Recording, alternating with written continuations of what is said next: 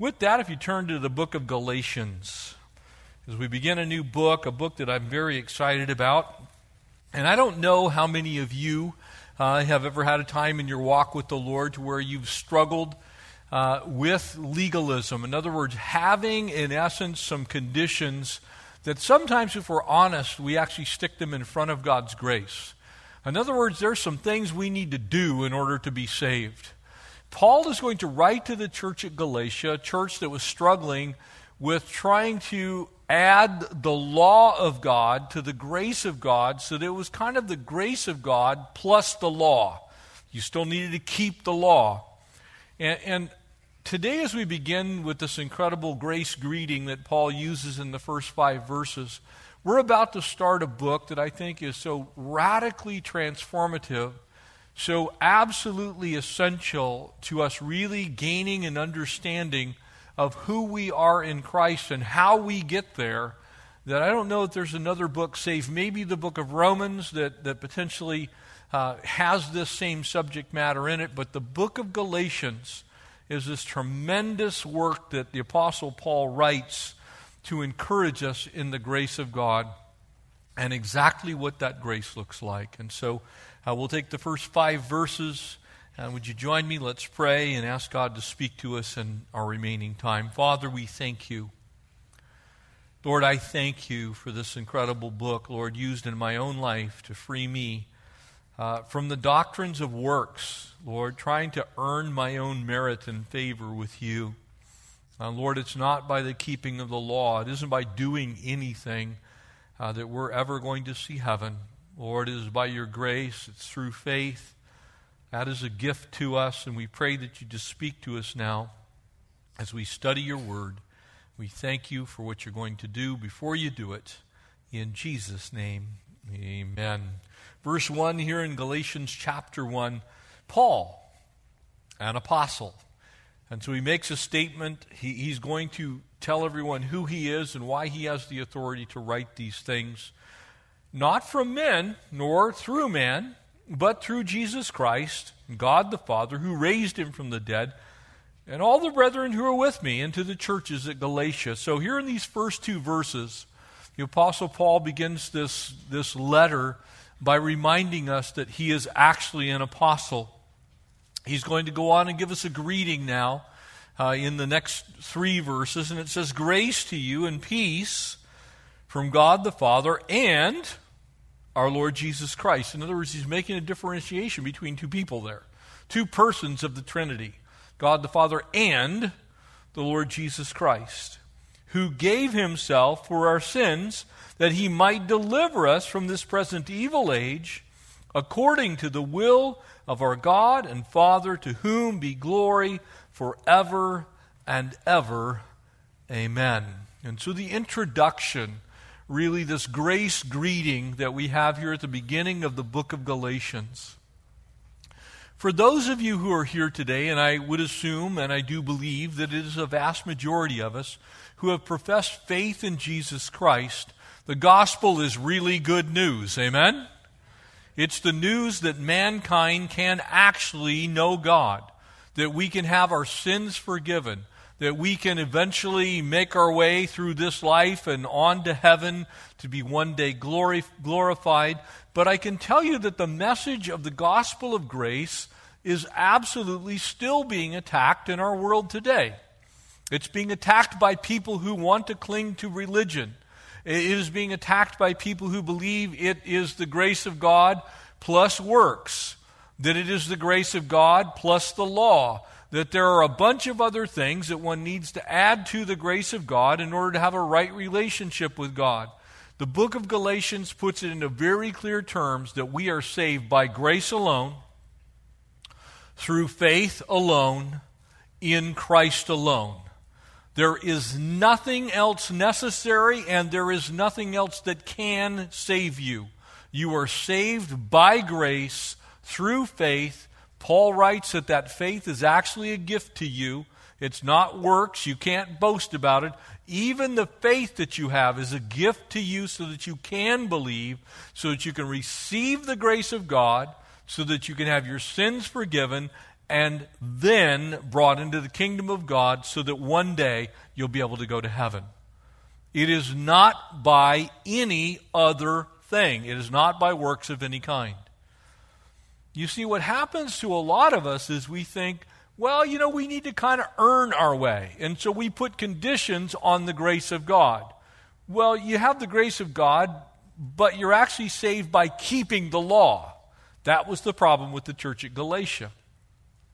They believed that, in essence, in order to be saved, you could receive the grace of God, but you also had to work your own way to heaven.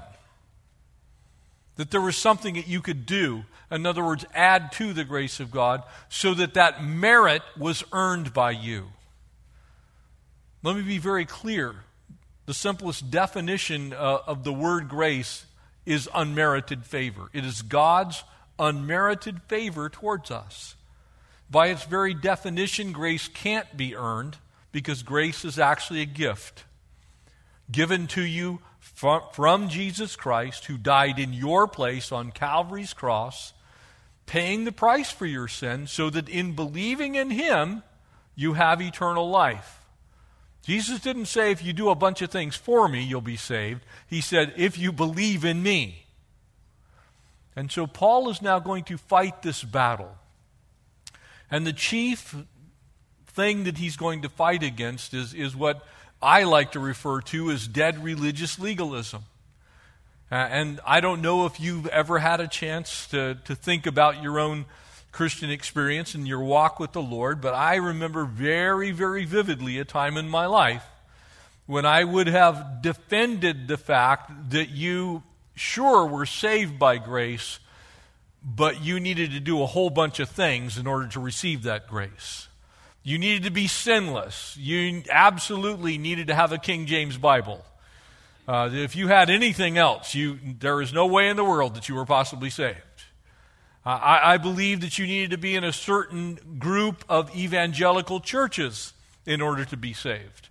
I believe you had to meet a lot of different little criteria that you would kind of throw into the mix, and subtly, really without actually saying so, you were really saying, if you belong to this group and theologically think this way, and you do church so that it looks like this, and you also give to the church, and you have a certain amount of prayer life, and oh, by the way, you better know some scripture, that then you're saved. A lot of the church still believes something akin to that. And it's one of the reasons that we have so many problems in Christendom. There's so much division because we stick something or some things or many things in front of the grace of God. Paul's going to settle that here in this book.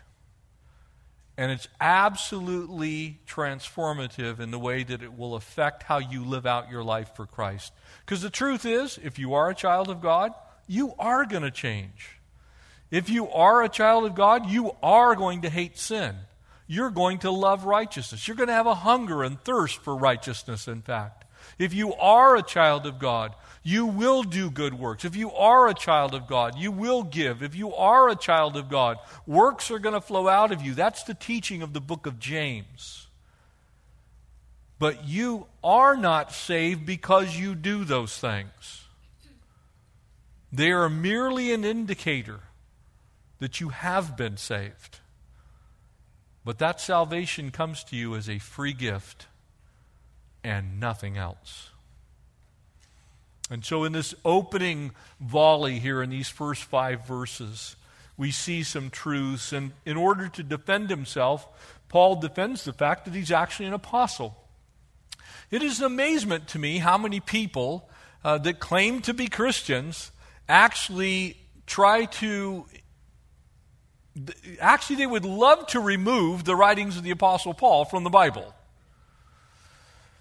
And the chief reason among those things is the Apostle Paul is famous for several lists, one found in Romans chapter 1. We're going to find another one here in the book of Galatians, and another one in 1 Corinthians chapter 6, where he lists this long list of things, and then he says, and those of you who practice such things will not inherit the kingdom of God. And in there are a whole bunch of our pet things that we actually really like to do according to our flesh. And so when people read those things, well, the Apostle Paul actually wasn't an apostle. I actually only like the words of Jesus.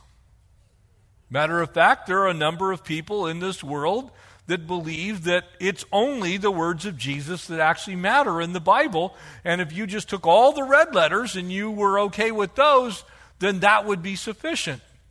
Here's the fallacy in their theology. And let me point this out to you. When you read your Bible, there is not a single word recorded in your Bible that was actually written by Jesus. The words of Jesus were recorded by, guess who? Apostles. And so when you read the Gospel of John, that's the Apostle John writing the words of Jesus.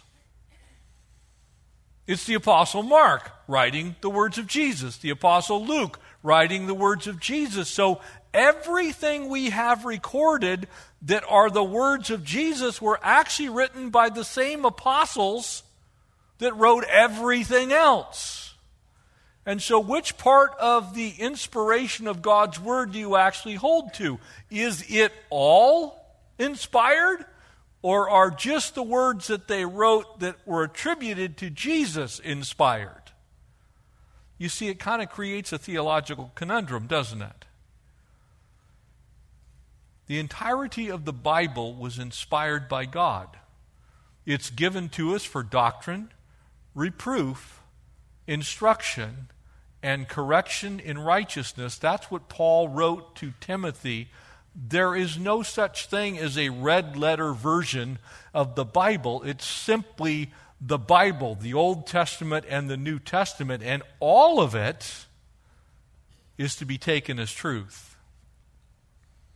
And so here we have this man who says, look, I'm just one who was sent on a commission like everybody else. He was a special emissary. He took upon himself the title of apostle. And it's a very important term because this particular term, used in its proper context, apostolo, was one who was sent on a commission, but it's a very specific group of people. It was used in two different ways. One of them was for the original 12, plus the replacement for Judas, that's Matthias, and the Apostle Paul. And they are the only ones in the entirety of the whole New Testament that were actually given the title, the office of an apostle. They were the ones that were establishing the doctrine of the church. And so it was not the church that wrote the Bible. God wrote the Bible and gave it to the church. It's not written by men, it's written by God and given to the church. And so when you read your Bible, when you talk about people sent with an apostolic message, that's a different story. That's men like Barnabas and Silas and Timothy. But they took the message that they received from the apostles and they took forth an apostolic message. So today in the world, there are no true apostles. There is no office of apostle in the world today. That is a misnomer at its best, and it's heretical at its worst. There are no apostles. Nobody is today authoring Scripture. The original apostles were responsible for authoring the Bible as they were instructed by God. That's where it came from. So God wrote it. He used some very specific men to do it. And the reason this is important is we have a couple of groups of people who believe in apostolic authority. One of them, very large church, you might know them, that's the Catholic Church. The Catholic Church believes that the current Pope has the ability to write, in essence, as Scripture. What he says, if it comes from his lips, it can be attributed to God himself. That flies in the face of what the Bible actually teaches. That's problematic. So if I contradict what the Bible already says, then what I say is true and what the Bible says is false. That's what God says about the Word itself. He says every word of it is true. It's God-breathed, literally, is what the Bible says about itself. It doesn't say that men following after are going to be God-breathed. It says the Scriptures themselves are God-breathed. And so Paul defends this authority of Scripture. He establishes who he is. And so he begins to list his qualifications just so that we don't miss it. When you look at what Paul is saying, he's claiming to speak for God. Only an apostle can do that. I can't do that. The current president of the Mormon Church can't do that, and yet that's what he claims as well. That if he speaks, he's the living prophet. If I speak, it's just Jeff, just so you know. Well, one of the qualifications is listed in Scripture. If you read the book of Acts, you're going to find out that there are really two. One of them, you had to be sent by Jesus. The other, you had to see the risen Christ. Does Paul meet those qualifications? 1 Corinthians chapter 15 says this. And again, remember who's writing.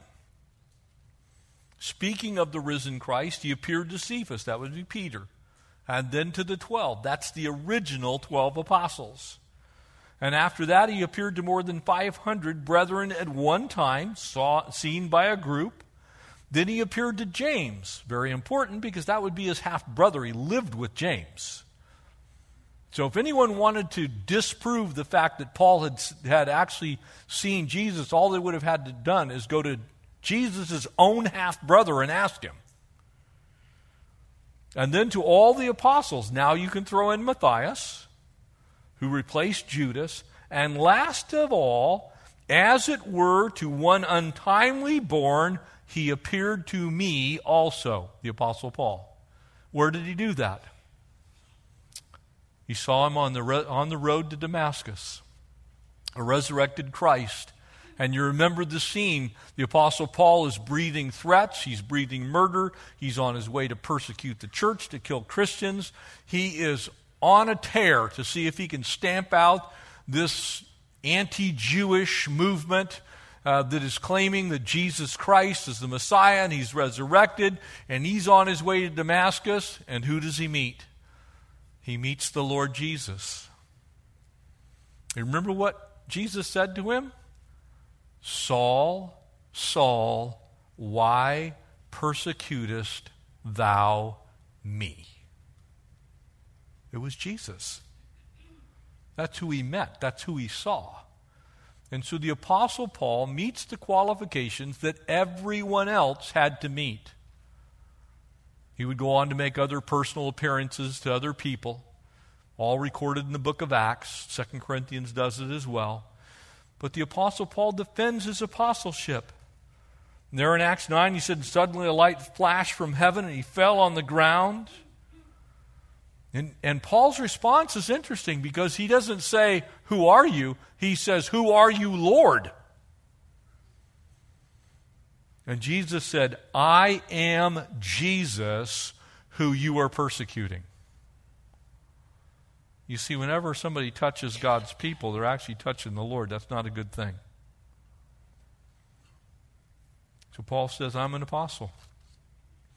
Paul next says, look, I didn't appoint myself.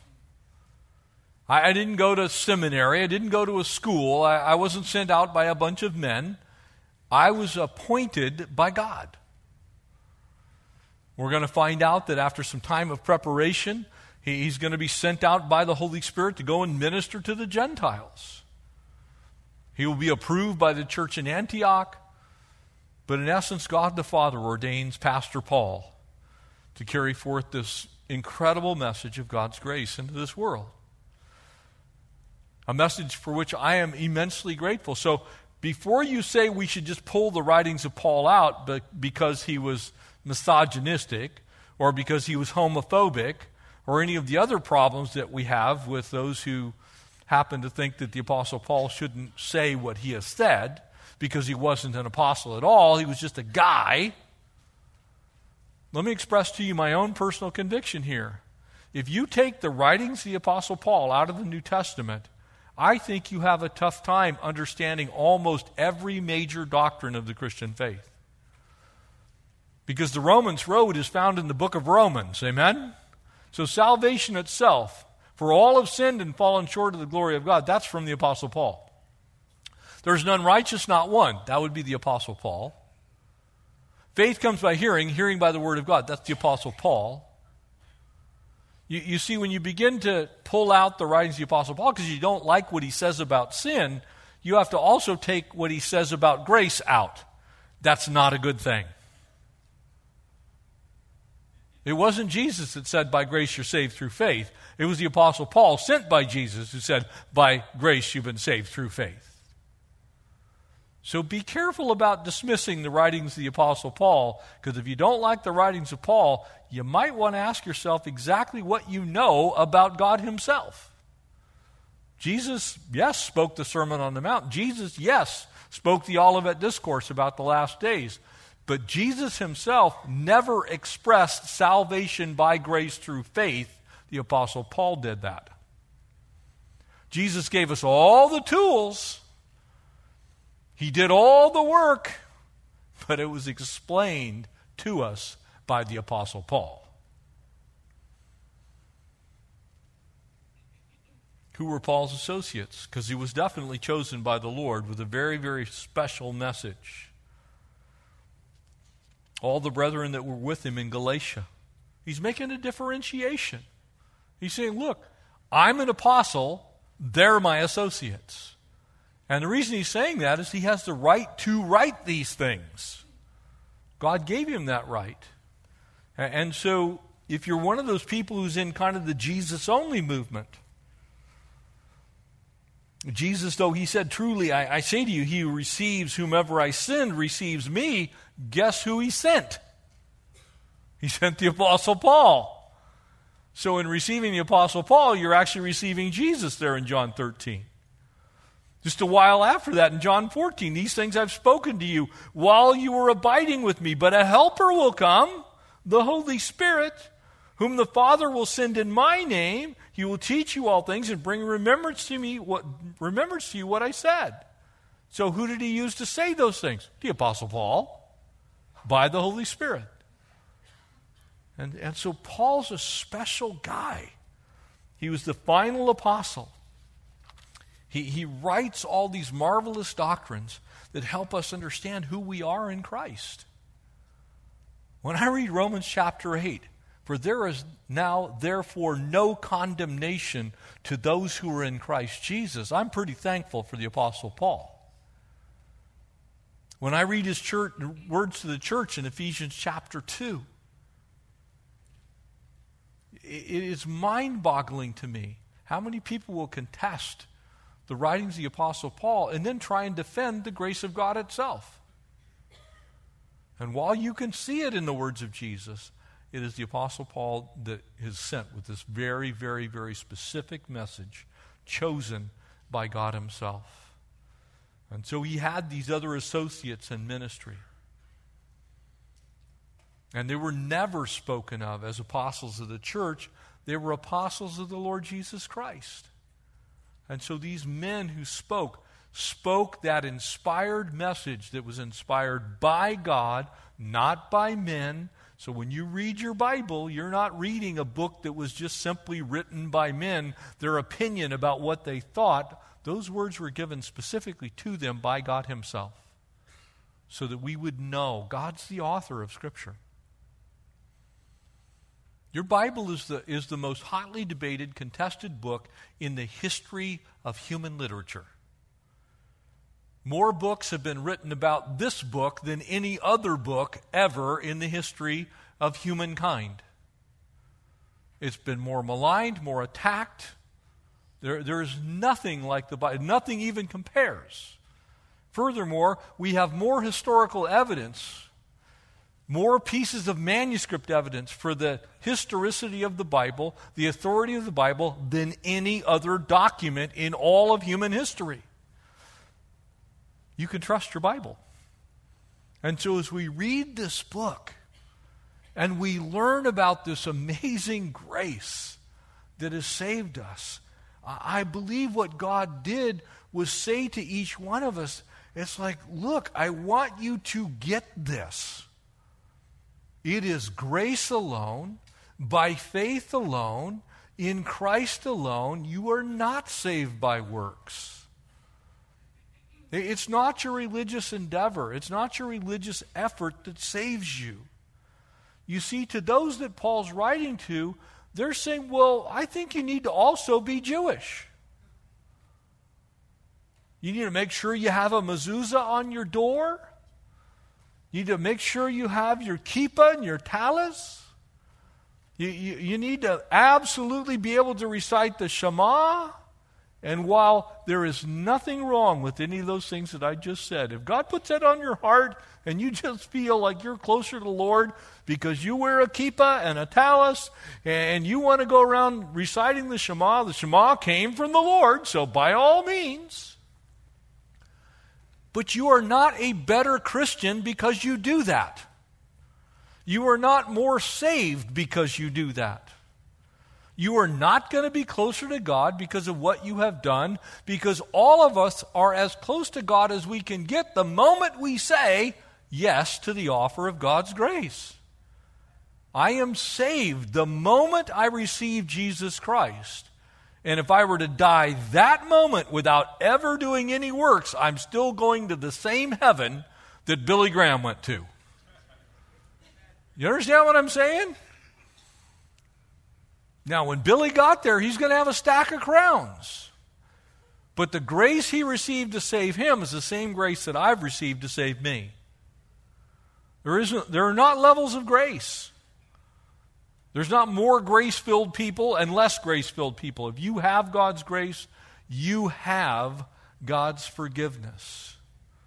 And that's why this message is so important. So what does he say? Paul's message begins with this amazing grace greeting.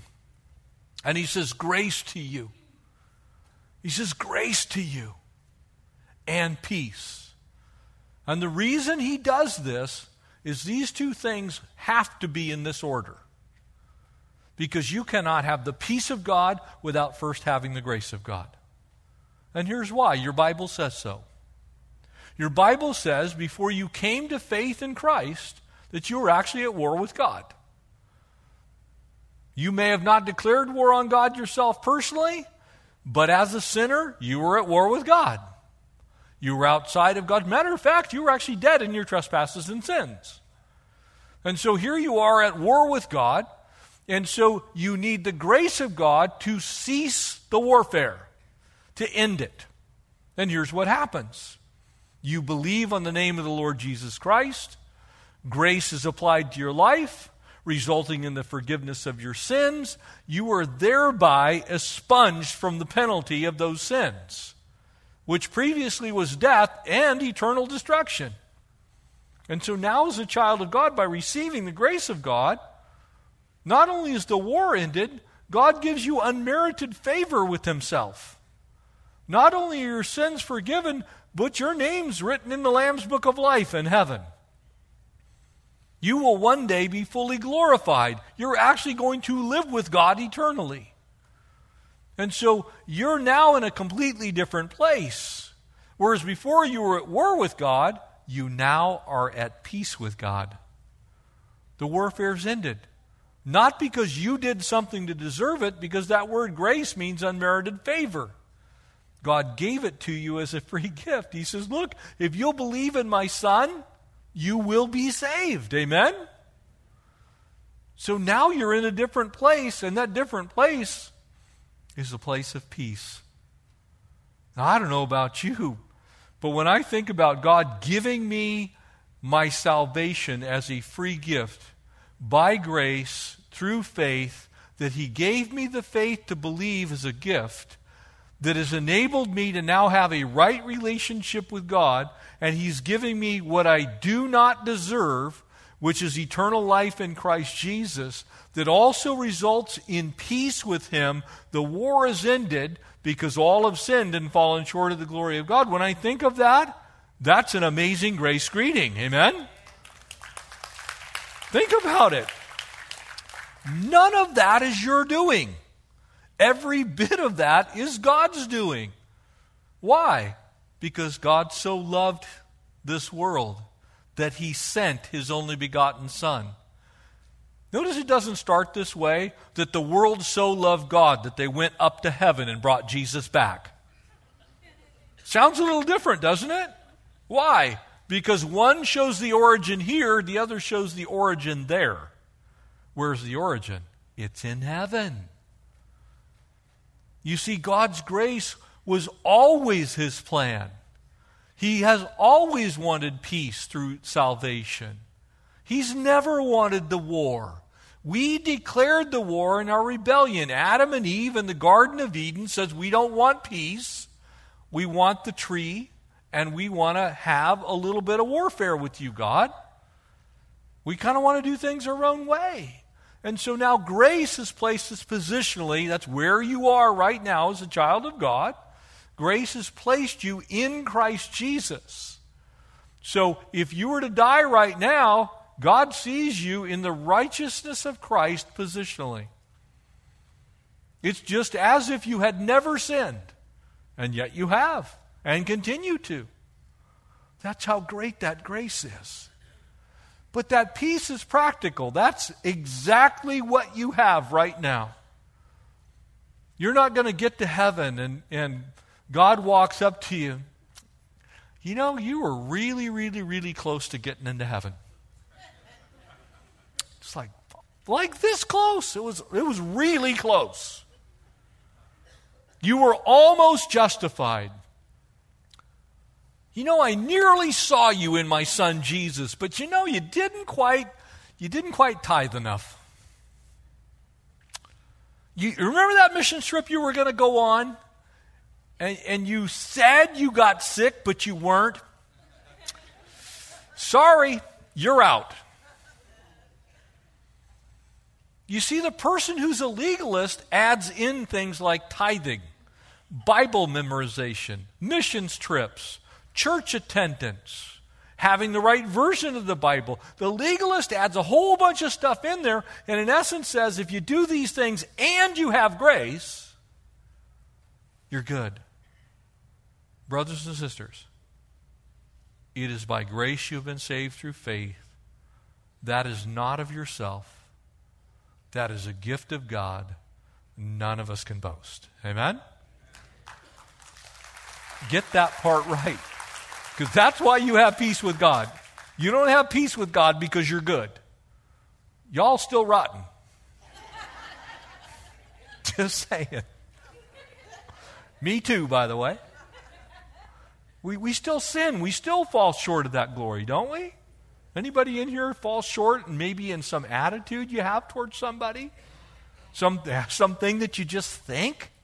Some repetitive thought process that you know God doesn't want you to have, but you have it anyway?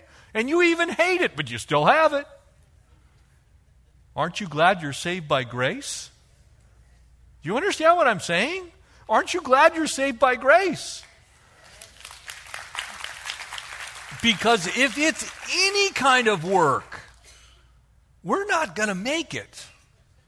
We're not going to make it if it's not God's grace, and totally His grace. Oh, some of us might get really close, but we'll be the ones that get there and go, you were like that. Almost. But praise God, by grace, all of us can get there. Now, it doesn't mean that we should live lives that are sin-filled. We should want to please God because of the grace.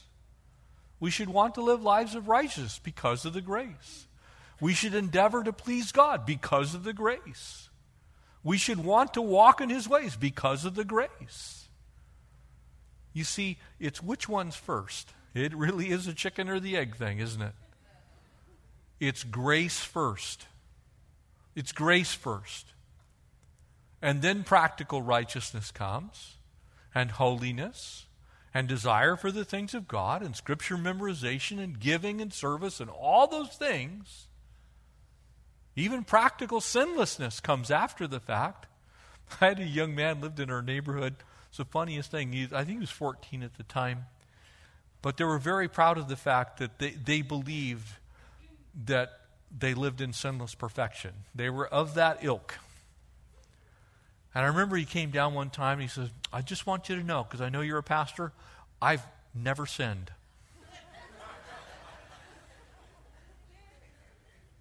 I said, isn't that broken window over there from the rock you threw? And he'd thrown a rock right through our garage window. I said, you know that's sin, right? He says, well, and he huffed and he walked away. That's what people do with legalism. You eventually get to the it's Jesus and. No, it's just Jesus. And it's just grace. And it's just faith. And if you believe in him, you'll be saved. The rest of the story happens after you come to that place of grace. That's where the mercy comes in. That's where the forgiveness comes in. That's where the blessings of God redeeming us and saving us and sanctifying us and one day glorifying us come in. And that's why this passage is so beautiful in the way it kind of summarizes the gospel. Look, the truth of the matter is the nature of the gospel is Christ's atoning death. It's his resurrection. It has nothing to do with religion. It's all about relationship with him. It has nothing to do with what style of church ministry you're engaged in. It has everything to do with, do you know Jesus Christ personally? The object of the gospel was to deliver us from this dead religion, this present age, this world that has so many things to draw us away from God, that makes every single person that's ever walked on this earth the object of the gospel. God has so loved us, and he did so before you were ever born, that he saw you in Christ Jesus and created you for good works so that before you were ever born, you could walk in them by grace. You are the object of God's grace. And I pray you see it. You're the object of the gospel. The source of the gospel has nothing to do with this earth. It has everything to do with heaven. It's God himself. That's why for God so loved us that he sent. We didn't go up and get Jesus and bring him down. God sent his own Son into this world to bring us the good news of the gospel of grace. And that's why Paul's motivation is what it is. It's to whom? It's to Jesus. It's to God.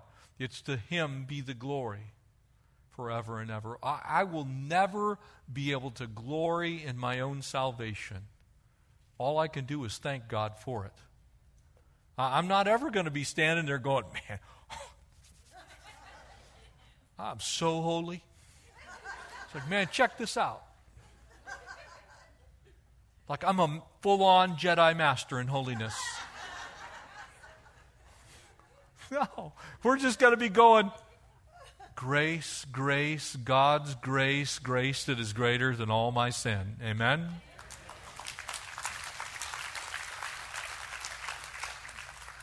This book is amazing. And if you walk in that grace, we're going to find out you'll not fulfill the desires of the flesh. This present age is dealt with by the grace of God. By him in us, that's our hope of glory. By what he's done for us, that's the way we have victory. You're going to find at the beginning of every sentence, we ought to begin with grace. At the end of every sentence, we ought to end with grace. And everything in between it, guess what? God's grace in the life of a believer. Amen? Would you stand with me and we'll close in prayer? I pray.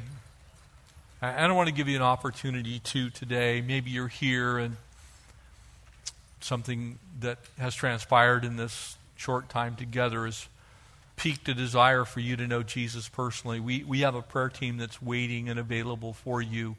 And I want to encourage you directly after service, simply go over to our prayer room and say, I want to know more about Jesus. I'd like to meet him. We want to share some truths with you and give you a Bible if you need one and just lead you in a simple prayer. But it's really this. If you'll believe in the name of the Lord Jesus Christ, you'll be saved. That's it. That's the gospel in a nutshell. That means you believe that he is God's own Son. That means you believe he came to this earth in a body, a human body. He died on Calvary's cross for you personally. so that your sins could be forgiven. It's simple. The gospel is simple. And so simply receive that gospel truth. Believe that gospel truth and you will be saved. For the rest of us, walk in grace, family. Be gracious towards each other. Be gracious with other people. Don't confuse people about the grace that we've received. Keep grace, grace. Let sanctification and glorification and maturation, all those things that happen after grace, let those stay in their right place. But you keep grace first. And when you finish with grace and tell everybody in between it's God's grace. Amen? Father, thank you for your grace. Lord, I thank you personally. Lord Jesus, I honor you for the grace that you poured into my own life, your unmerited favor on me, as Paul said, and I echo the same, a wretched sinner. Lord, we are wretched. But your love is so great and your grace is so marvelous that you save wretches like us. And we are so grateful for that grace that we've received that's provided for the forgiveness of our sin. Lord, that's made us right in the eyes of a holy God, that one day will see us home to heaven. And so, Lord, afresh and anew, help us to walk in your grace. We give you our lives that you would use them for your plans and purposes. We ask all this in Jesus' name. Amen.